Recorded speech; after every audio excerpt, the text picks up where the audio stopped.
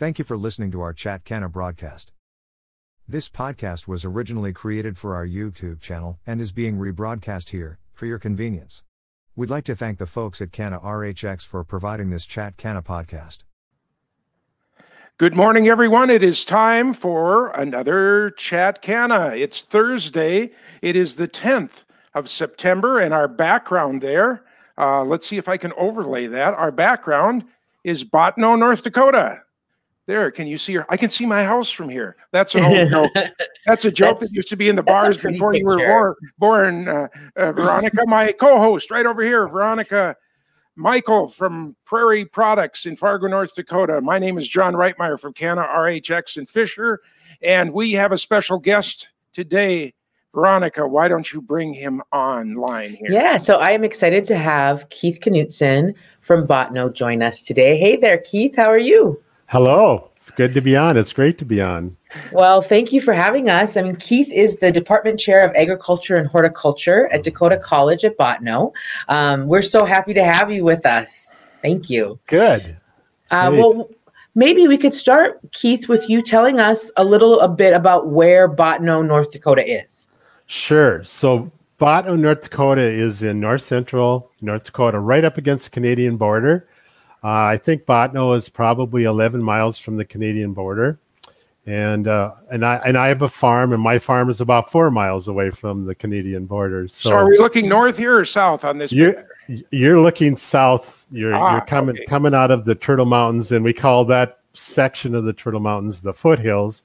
That you're coming out of here too. So yeah, south down there somewhere is South Dakota, a long, long way. Yeah, you really need to look. So Keith, can you tell us a little bit about your background? You know, maybe where you're from and a little bit about your education. Yep, I'd love to. So I'm originally from the Bottineau area. I grew up on a farm. It was about a 5,000 acre farm just east of Bottineau. And we had a lot of cereal crops. It was back when sunflowers were just starting out. So we planted quite a few acres of sunflowers. And then we had Angus herd on the farm. And one other thing, which kind of popped up during my high school years, FFA, is we were to kind of pick out projects that we wanted to do on farm as a student. And I thought, I wanted to have a laying hen operation. So I talked to my father about it, and he goes, yeah, sure, let's do that. So I said, well, can we start with 100 chickens? I thought that was quite a few. And my dad always was kind of a big thinker. So right away he said, well, let's put up a barn for it. And so then next day he says, you make a plan for it. And he says, but don't plan for 100, plan for, let's say 2,000 chickens. 2,000. So yeah. So we did that. And I guess, and we proceeded with it. And of course we sold all of our eggs locally. We had a processing facility he built and everything right on the spot for my FFA project. I think we eventually got to about 25,000 chickens. No, laying in. Yes. And FFA. Five to a cage, or how? Yeah, that's the way it was back then. Yeah. That's not allowed today. No, but that's yeah. So I ended up going. Yeah, they were debeaked, and they were debeaked. Yeah. And so the eggs rolled out on the cage in front of them, and we went along and we picked eggs. Eventually, we got to the point where we put some conveyors in place, so all the eggs rolled down to the end. But it was kind of a neat situation because that was in high school, and when I got out of high school, of course, the operation still had to go on while I was going to NDSU, and so the family took care of it. I had five. There's 5 of us kids in the family, so they took care of it. And then I came back after college and continued that operation for, I think it was 7 or 8 years. And then we did sell out after that point in time. So, but I did go to NDSU. I received a degree in agricultural education. And kind of close to you, I taught at Climax, Minnesota. For 2 years in the VOAG department there, and then I also taught in Bottineau, North Dakota too. What? I'm from Climax, Minnesota, Keith. Are you? Yes, really? I'm class of 1990 Climax, Minnesota. So That's Sure. that's crazy. You Yeah, it was are back in 1980 to 83, I think, is when I was in Climax. You were just a youngin' then. You were just Yes. that is back in Climax. crazy. Yeah, so you might know like Andrew Michael, my dad's youngest brother. Yeah, yeah. I recall the name. Yeah. Yeah.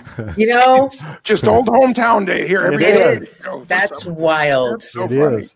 And I did There's have- always a connection. there is. It's amazing how there is. Yeah. Mhm.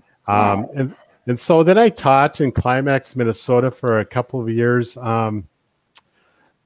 The farming operation was rather big back home, so I did move back home and farmed for a few years with my father. And then I had three other brothers, so we all had to share. And at that point, then I decided that I was going to have my own small farm on the side and let my brothers go ahead and farm. So I moved back, and I ended up talk about a diverse life career. I ended up farming and managing an electronics facility in Dunseith, North Dakota. So it was an assembly operation in Dunseith, North Dakota, and we built a lot of product for IBM and 3M and Honeywell. And so it was little things. You did the little component things. Okay. Little component things. And when I first started out, we were doing a through-hole type components where you stick them in the hole.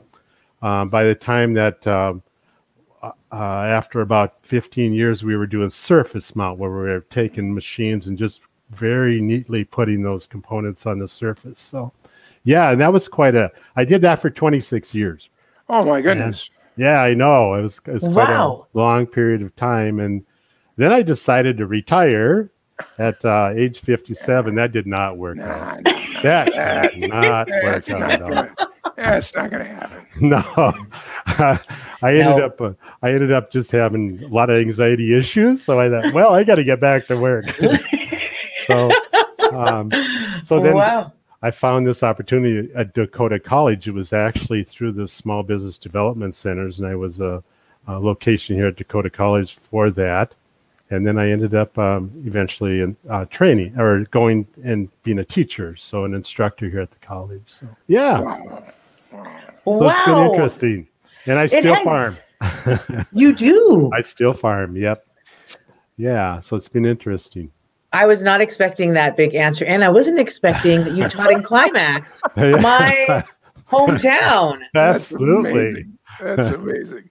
Wow, and I think you've got a picture in a closet somewhere that's aging. We're convinced of that here. So I'm sure. Either that or you've got some camera tricks or something up there in Botno.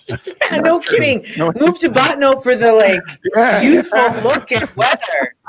Absolutely. So you really are a Renaissance man. What are you farming currently? What crops do you farm?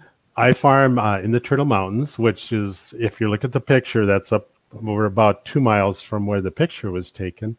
I do a lot of, not a lot, I do a lot of hay and forage type farming nowadays. Sell a lot of hay. Most of my hay it does. We have some horses at the farm, and we do board horses.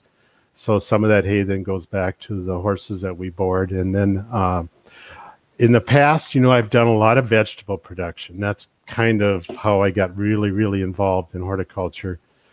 And I've moved away from that a little bit and now mainly into hemp production, which is very similar. I know you had Dave Ripplinger on here a few sessions ago, and he talked about hemp and being a agricultural type business, more larger farming type. And so I found kind of a niche with cannabinoids and the CBD, and that really, really fits well in the horticultural portion of it. So yeah. Wonderful.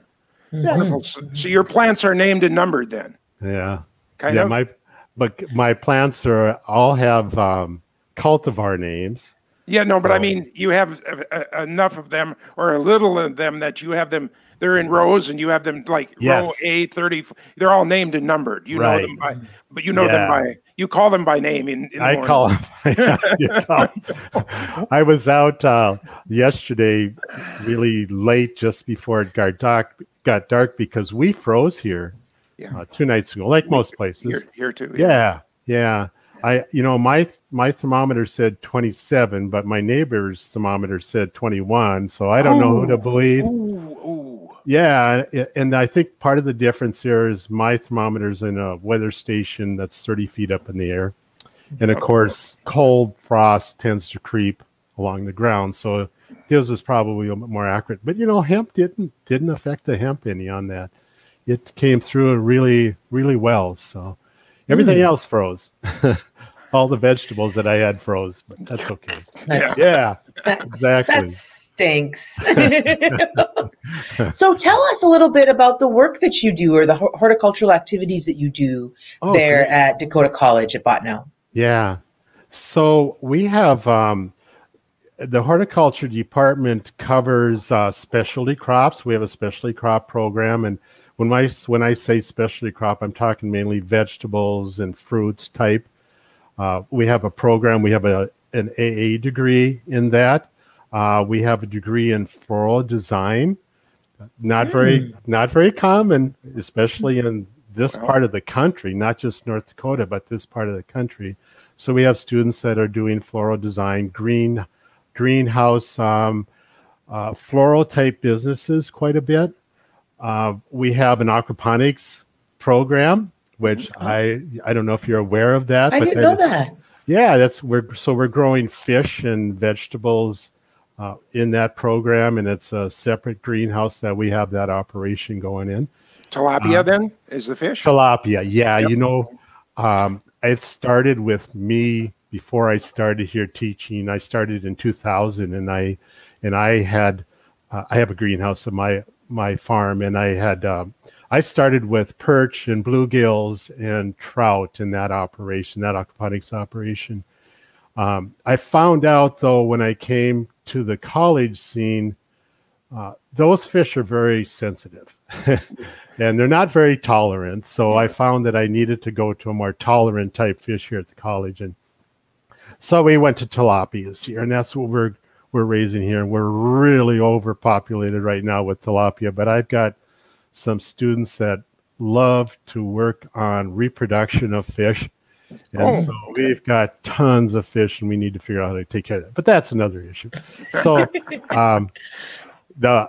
we have students. I have one student from India that's been here now. The second year he's going to be graduating. And we have a number of students, not so much North Dakota. It's just kind of that way.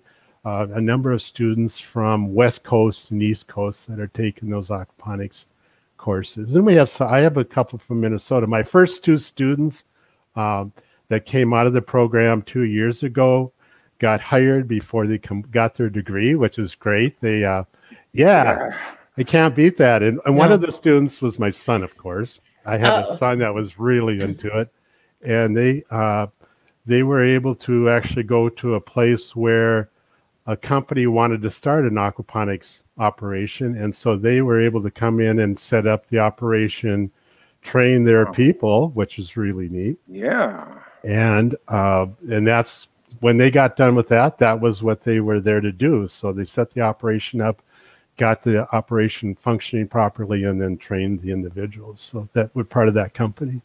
Yeah. I'm reminded of the first apocryphal story of the Thanksgiving. What about one tilapia under every hemp seed as you plant them? I mean, wasn't that the story that we all grew up with the corn, planting the corn with a fish under it? Yeah, tilapia. Fish are great fertilizer. Well, that's what I'm saying. I mean, would that be a way to harvest some of the tilapia each year? Exactly. That would be a perfect way. Yeah. Yeah. And then so we do have a hydroponics. Dakota College, the horticulture department, we're kind of big in what we call controlled environmental agriculture. A lot of greenhouse type technology type activities, a lot of high tunnel activities. So that's kind of where we've gone. And that's kind of why our hemp program with the CBD end of it fits really well. So we have an industrial hemp program, and this started in January of this year. We've had 9 students in this program so far. A little bit small, but it's comfortable. No, that's great. Got started. Yeah. Mhm. So, yep. That's a really great start. So just to be clear then, so you're primarily growing the hemp you are currently indoor then in, greenhouses or high Right. tunnels or other things? Yeah. Okay. That's a really good question. So we have assigned a greenhouse for just hemp production. It's a small greenhouse. It's I think it's 16 by 38 feet. So it's not terribly large, but spring semester, our students spend a lot of time propagation and cloning, that type of thing, and working with plants indoor. This summer now we have two plots. We have one plot in a high tunnel, and then we have that same plot, the same cultivars in an open field too. So we have that opportunity to do it both ways, to see what the results are both ways. So yeah. No, that's fascinating. That's fascinating. One of the things that I think gets confusing when you're new to hemp is just the way the plant grows when you're growing it for cannabinoids. You mentioned something earlier that I thought was interesting when you were kind of making a correlation between, hey, at Botanu, we do plants and vegetables and food really well. And that's kind of why, I think you kind of said that's kind of why the cannabinoids were a good fit. Yeah. Can you say a little bit more about that or explain that a little bit more to our listeners? Yeah, so it's CBD is interesting that way because it does fit well with more labor-intensive type operations, and of course, horticulture is kind of a labor-intensive operation.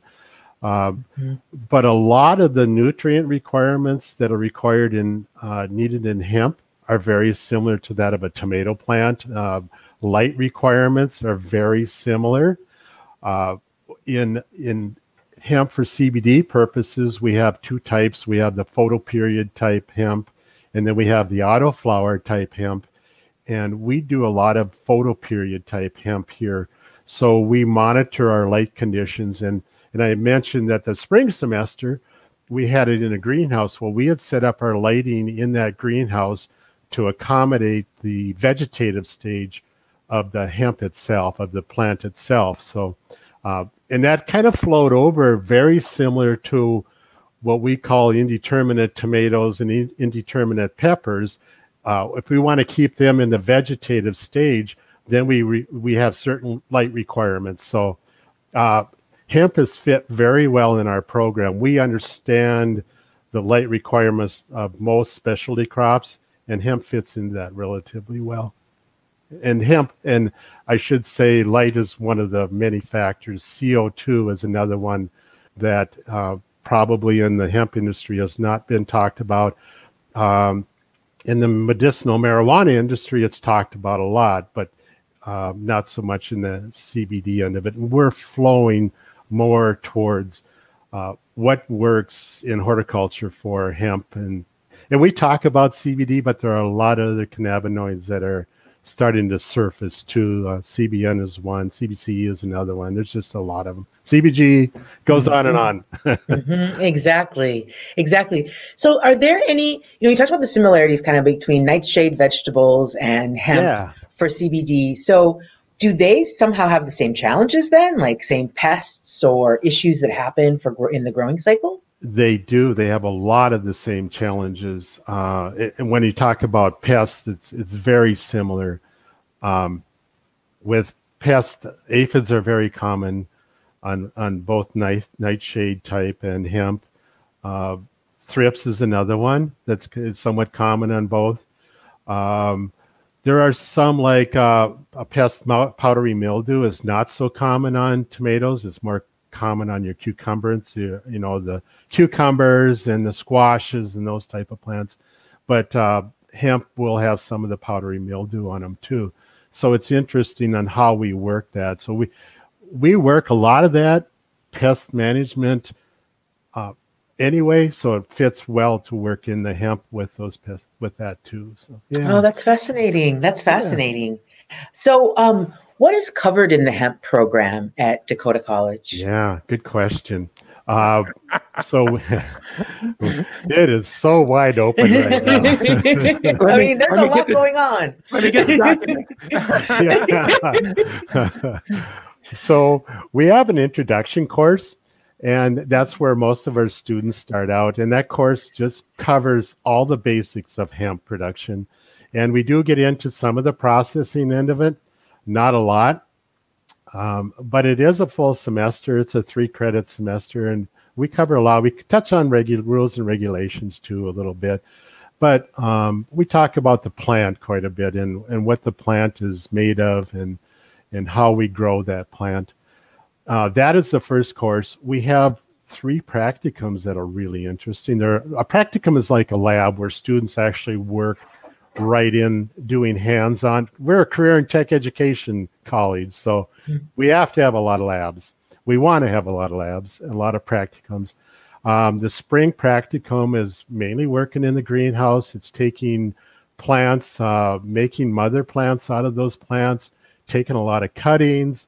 Next year we're going to do some pollination to kind of create plants that will that'll create female pollen, and so we have some feminized seed, and try to do some seeds next year. Also, we just did clones this year. I think we probably ended up with about 5,000 clones after our classes were done this spring. Wow. Yeah. Where did they go? Wow. Some of them went on the campus here. A large number of them went to my farm, and we've got that is part of the whole program, is to be able to let students actually see it work on a farm. Some of them, others took some of those plants across the state of North Dakota. So they do get spread out, and some we threw away. I guess, it's just the way it is. In the horticulture industry, you always plant more than you need in hopes of selling some, but you're going to throw away 10, 15%. So, and you got to learn to live with that. People don't realize that there's a ton of it goes to the trash. And that's right. You just that's part of the game. And it's not like you save, everyone can't be saved. It's not like the runt of the family when dogs have puppies or something, it's that's right. Not like that. So and then we have a summer practicum too, where that's where the students finish the transplanting. If we didn't finish up in the spring, we have students that work with a pest management program that we have for hemp. Water management, nutrient management, they're all very important programs, and we do mostly micro irrigation here with our hemp plant, either in the high tunnel or outside. So either way, we have a micro irrigation system that we use fertigation for, and fertigation is mainly salt-based type fertigation. So that reminds me, I'm going to make sure my phone is off here. And I'm so sorry. No problem. This is what you call real TV, If the Kardashians can do it, we can do it. So, hey. And we can be nicer. Yeah. And we're a lot nicer. And we didn't get canceled by And by the way, your shirt is really flashy today. I really like it, John. Yeah, it's very nice. College. Oh, your shirt too, Keith. That I was talking about. I get the shirt award today. Yes, thank you. But actually, I really like your shirt too, Keith. It is a very nice logo. That's very kind of you. I'm trying to compliment and I messed it up. Go ahead, John. No. It's just wonderful. So on campus then, I'm just curious because I'm really sorry. Bottineau College has not been on my radar, even though I'm right here in Crookston. About how many kids are on campus? So we probably... In the hundreds, in the thousands? Yeah, no. In the hundreds? In the hundreds, yeah. We're probably... I don't even know a good number right now because we're still early in the semester. And then is there campus facilities for them, or are they mostly housed off campus? Or? No, we have dormitories. We have food service here on campus. By the way, our food service gets a lot of their vegetables from our horticulture program because we grow vegetables year round. So that's nice. I would guess to say 250 to 300 students.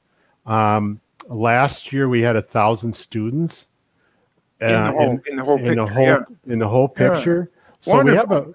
we have a small a number of actually on-campus students. We're Right. more of a online. When we do, and I mentioned we are career and tech education, so we do have practicum and labs.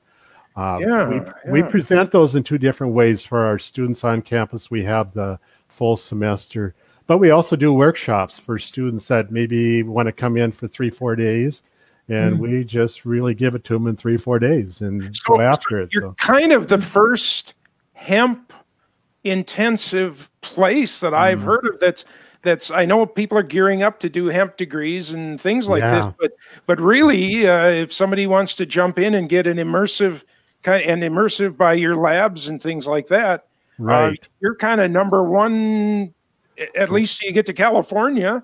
Maybe, we like to think we are. Yes. But I mean, I think we can bestow that upon you here from our exposure in our things, whether we're talking to somebody in Chicago or Illinois, that's Chicago, Illinois. But I mean, down in those states or anywhere around here, it's like, well, have you checked with Botno? Because you can do some fast learning up there and get your hands on it. So, and I mean, I think that I had misunderstood too. I thought that some of those programs were at Minot physically. So I'm excited to learn this because we're primary sector certified as a company at Prairie Products, which means we can apply for some internship dollars, but had not really known where to find those students that are, interested in the science of extraction, of course. So and if we get a chance, I'd like to talk about internships, our internships too. You mentioned Minot. We are connected with Minot State University in the North Dakota University system, and Minot has a medicinal herbal chemistry program there, which is interesting, and that is just starting up. So herbal chemistry. I think it's medicinal plant chemistry program. I think is what you guys should take the word herbal out of that. Okay, medicinal plant chemistry. Interesting. Wonderful. Okay. And they do work with cannabinoids quite a bit, or they are going to work with cannabinoids. That's one of the things that we'll be able to work with them on. I have spoke to the instructor there this fall, and he said, "Can I bring my students up so they can see how things are in the production world?" I said, "Great." And I said, "Can I bring my students down to see the testing?" So would that lead to a compound pharmacy kind of a path for some of those students? It would. To move on. It would. And for those that don't know, there's two kinds of pharmacies in the United States. And most people don't know this. There's the pharmacy like on the corner where they go and fill bottles out of other bottles. And if you order acetaminophen, they give you, no, that's not aspirin, that's Tylenol. They give you Tylenol, but it comes out of a bottle and they just do bottles. And then there's a compounding pharmacist, which is a whole nother world. They take chemicals out of jars and they mix them together and use a mortar and pestle and make a preparation for you. Sure. And that's a very sophisticated job yet. And I don't remember the number. Casey, my partner, was looking it up. But there's a very few compounding pharmacies around the United States. And those are the ones that kind of can start interacting with the CBD, CBG, all the CBs and everything that go along with this and see, okay, if I input this, and I'm so glad you took the word herbal out of it, because I don't think of cannabinoids as being herbal in any way. But they can take the one and mix it with, other things that we know of in chemistry and see, does this offer a benefit to the customer? Does it negate something to the customer? And start finding out where this goes, because we're 70 years behind. I know. And so that's the magic answer to that. So wonderful. We were held back for so long, but the reins are loosened up a little bit. So it's coming along. So, you mentioned how you're connected to Minot. How do you also connect with NDSU and some of the work they're doing in Fargo or even in Dickinson in hemp? Right. Yeah. So and we work with both of those. Actually, we work with, we have an ag consortium. We work with Williston State and Lake Region also as part of that group.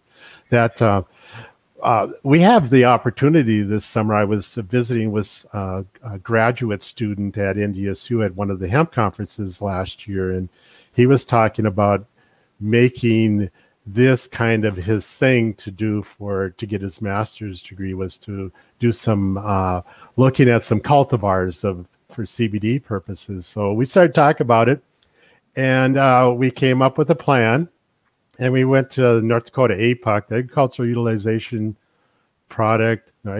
Product Utilization Commission, and they gave us some funding so that we could do this project. We have 12 cultivars here at Bottineau.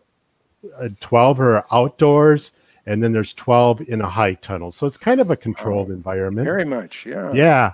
And then NDSU's got that same setup down in Absaraka. And they have a high tunnel there, and then they have an open field too. And so we're collecting data here. I should say we're not typically what we call a research institution. That's the NDSU type. Right. We like to think of ourselves as an applied research, institution where we're trying different things, seeing what works in our area, and then utilizing those. So we're collecting data. We're actually collecting some data as far as the size of the stem, and they're huge. I mean, some of those stems at the root are 2 inches up. Yeah, they could get. Yeah, it's amazing. It's like trees. Yeah. Like trees, and so then we also measure the height at this point in time. We have plants that are 2.5 feet tall, cultivars, and we've got cultivars that are 7 feet tall. Right. So it's quite a range. And then we're also looking. What really is important is CBD. I mean, that's what it's all about, the production of CBD. So we're looking at varieties that in these different situations, we call them growing zones. In these different growing zones, how do they perform? And it's kind of amazing. At the first part of August, I was visiting with a graduate student, Ryan Archer, about that. And he says, we're starting to see some blossoms. I go, we're not even close in northern North Dakota yet to seeing that. And so it looks like they're about 2 weeks ahead down there with the same cultivars that we are here. Wow. And it was kind of interesting because I thought, well, why is that, And these are photoperiod plants, so they're affected by the length of the day. And I started to look at it, and I pulled some data. And in between Absaraka, North Dakota, and Bottineau, North Dakota, there's about 10 minutes more daylight in Bottineau, North Dakota. And so you figure that out. Today's daylight in Absaraka, the length of the day is equal to about what it will be a week from now for us. So it's just kind of amazing how that much difference between southern North Dakota and northern North Dakota, and that would be the same thing in the valley, too, and on the Minnesota side. So it's interesting. It's really great that, and out of the, I'm actually has 2 other cultivars on campus, but out of the 14 cultivars that we're growing here, there's only 4 that are potentially going to make it. Are potentially going to have enough CBD production to make it worthwhile for our producers to grow in this part of the state. So yeah, it's really interesting project. And it's great to have NDSU to partner with because they have that research protocol in place. They know how to do this stuff. It's great to have them in place. And so now we just started collecting flower to send off to have it tested. Today's actually the first day, and so we will be monitoring that. And some of the information that I've seen is that, of course, CBD starts low and then it creeps up and creeps up and creeps up. But so does THC. So I call it cannabinoid management. And we need to know when to harvest. We know that pretty much all plants will exceed the 0.3 THC. We just need to be smart about knowing when to harvest that. So yeah, it's going to be interesting. I'm excited about the whole thing. My brain cannot get over that out of the 12 cultivars that you've been growing, that 4 are potentially really viable. I mean, that's wow. Yeah. It's kind of funny too, because some of the cultivar, we actually have 2 cultivars that are named cherry wines. One cultivar was a cultivar that I got from my farm that I purchased 2 years ago, and I've grown them for 2 years in a row. And then there was another cultivar that we had gotten from another location, and they're not alike at all. They're totally different. And that is one of the reasons why we're doing this project too, is because we're finding that when an individual goes out and purchases from a seed company, and there have been tons of seed companies, and hopefully a lot of them will go away. I don't mean anything bad by it. No, Yeah. not as dramatic as John, but we're hoping they go away too. Tell you stories Some. about some seed we've gotten. Mhm. Yeah. So one of the things we're doing there is we're going to do some what I call genotyping. We have a company called Phylos Bioscience that we're sending samples off to. And it's like Ancestry.com is what it's like. We're going to see who the parents were and who other potential related relatives are. Example on that cherry wine, it was amazing 2 years ago. It was kind of a popular one. I thought, well, I'm going to find some cherry wine. I'm going to grow those on my farm. And I found 2 sources right away. And in both of them were like, I think they were like $3 or $4 a seed. And I wanted to get 100 seeds. And I just thought, I'm going to do some shopping. And I ended up waiting like 3 weeks, and all of a sudden there was cherry wine all over. Mm-hmm. And I thought, you know what? People are changing the names here, and I maybe shouldn't say that, but I felt that way, because then there was cherry wines all over because it was kind of a popular cultivar to have. And so that is why I think it's very important that we do some genotyping to identify, is this really a cherry wine? Is it really part of that family? Or is it something that I purchased or somebody purchased that is not even a cherry wine, So Yep, absolutely. So I think that's really important part of this whole research project is we find a plant that produces CBD very well, and then we identify what it really is. Is it a cherry wine? Is it cherry 308? Is it a, oh my goodness, the names go on and on and on, So it's important. So very, very important. So important. Very important. We planted one plot, and we planted it like grass. It was an industrial hemp. Yep. And we wanted to just try it and see what it did. 2 grew, and I mean, the plot was 100 by 50, and we planted it like grass. Mm-hmm. 2 grew, 1 was a male. Yeah. Right. Oh yeah, this is good seed. I'm telling you, it's good seed. Yeah.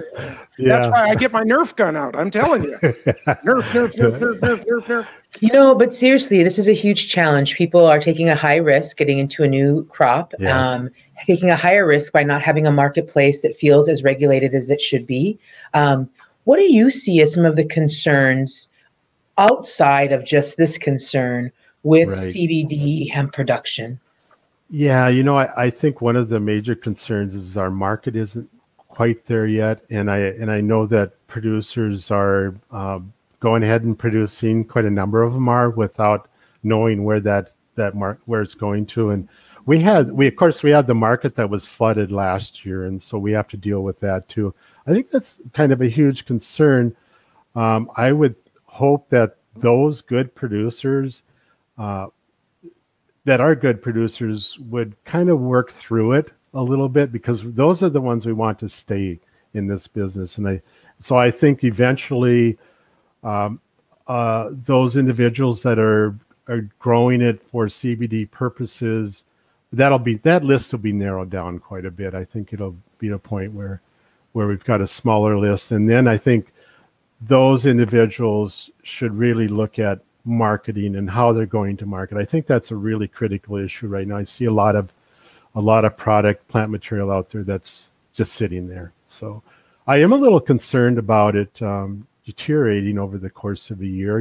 We're talking about a substance that does evaporate very slowly. It needs to be properly stored. And so I think that the value of that from last year maybe has degraded a little bit too. So that's something that would be a concern too, to me.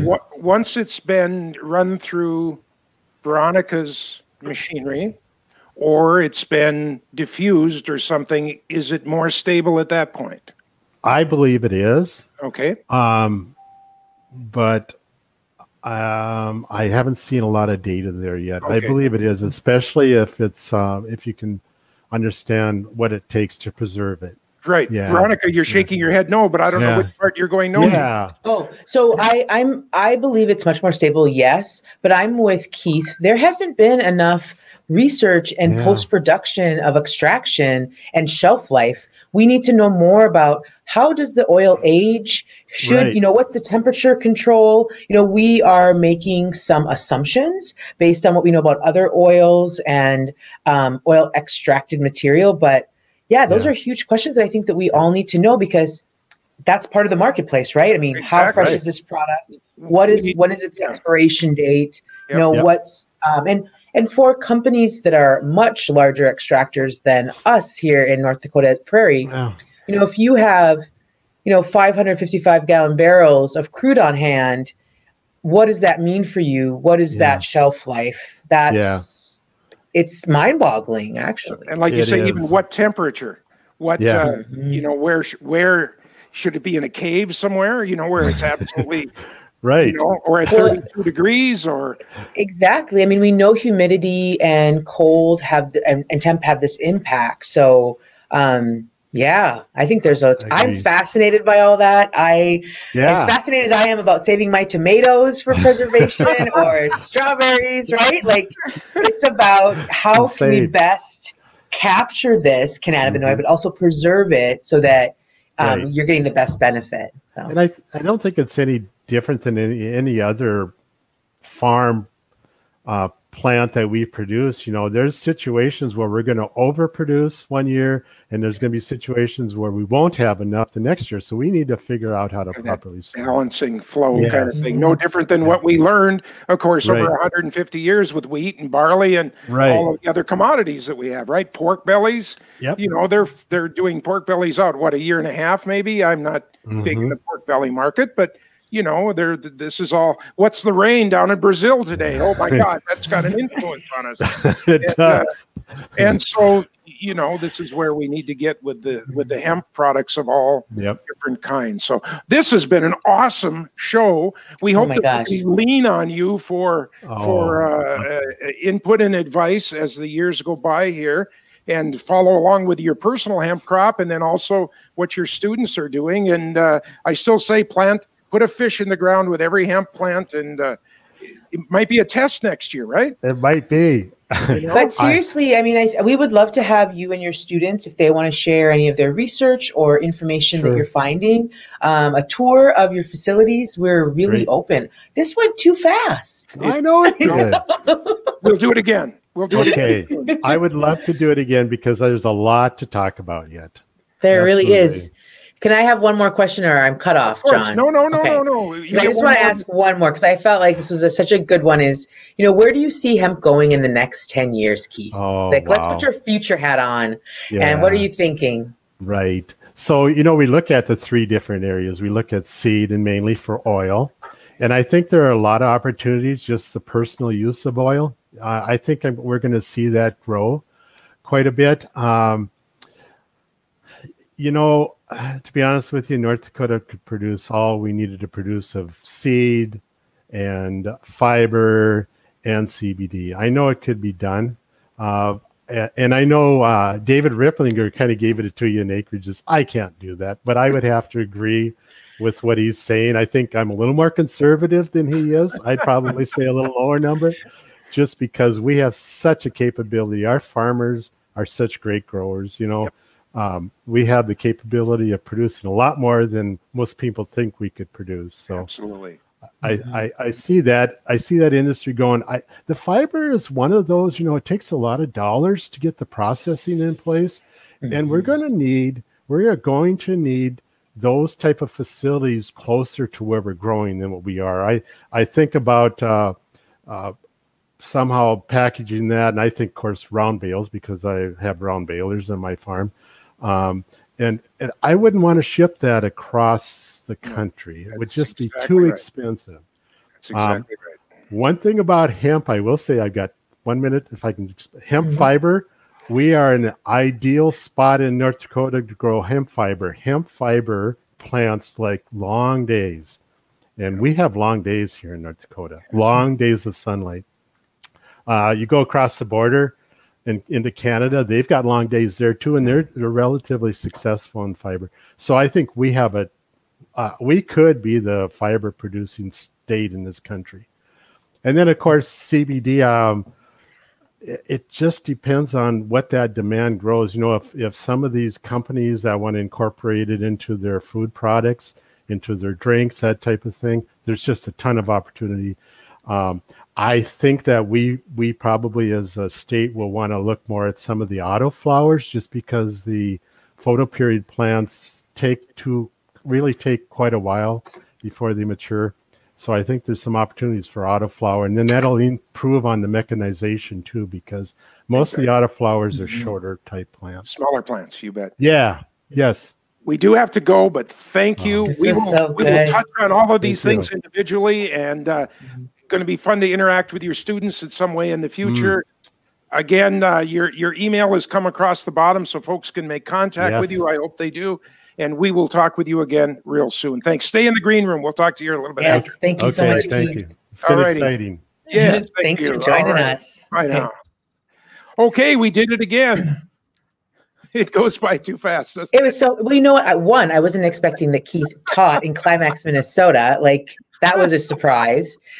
And then just to learn more about Botno and what the other work they're doing there was fascinating. And to think that this is really happening around us right here in the Midwest. We got to get in the car. We got to, this issue of the things that are going on around us now and sequestering. We got to get past that so we can all get out and start shaking hands and touching and feeling things again. So it'll be wonderful. Yeah, well, I think it will be fun to talk to Keith again. So thanks everyone for joining us today. See you again on Monday for a Have You Heard, a little short version of something going on in the hemp industry. And of course, Tuesday we'll be back with a full-length show, and looking forward to sharing more hemp news, information, sports. Is there hemp sports? We'll invent that. We'll see. It'll be Veronica and John's copyright. Hemp sports. Exactly. It'll be fun. See you then. Bye.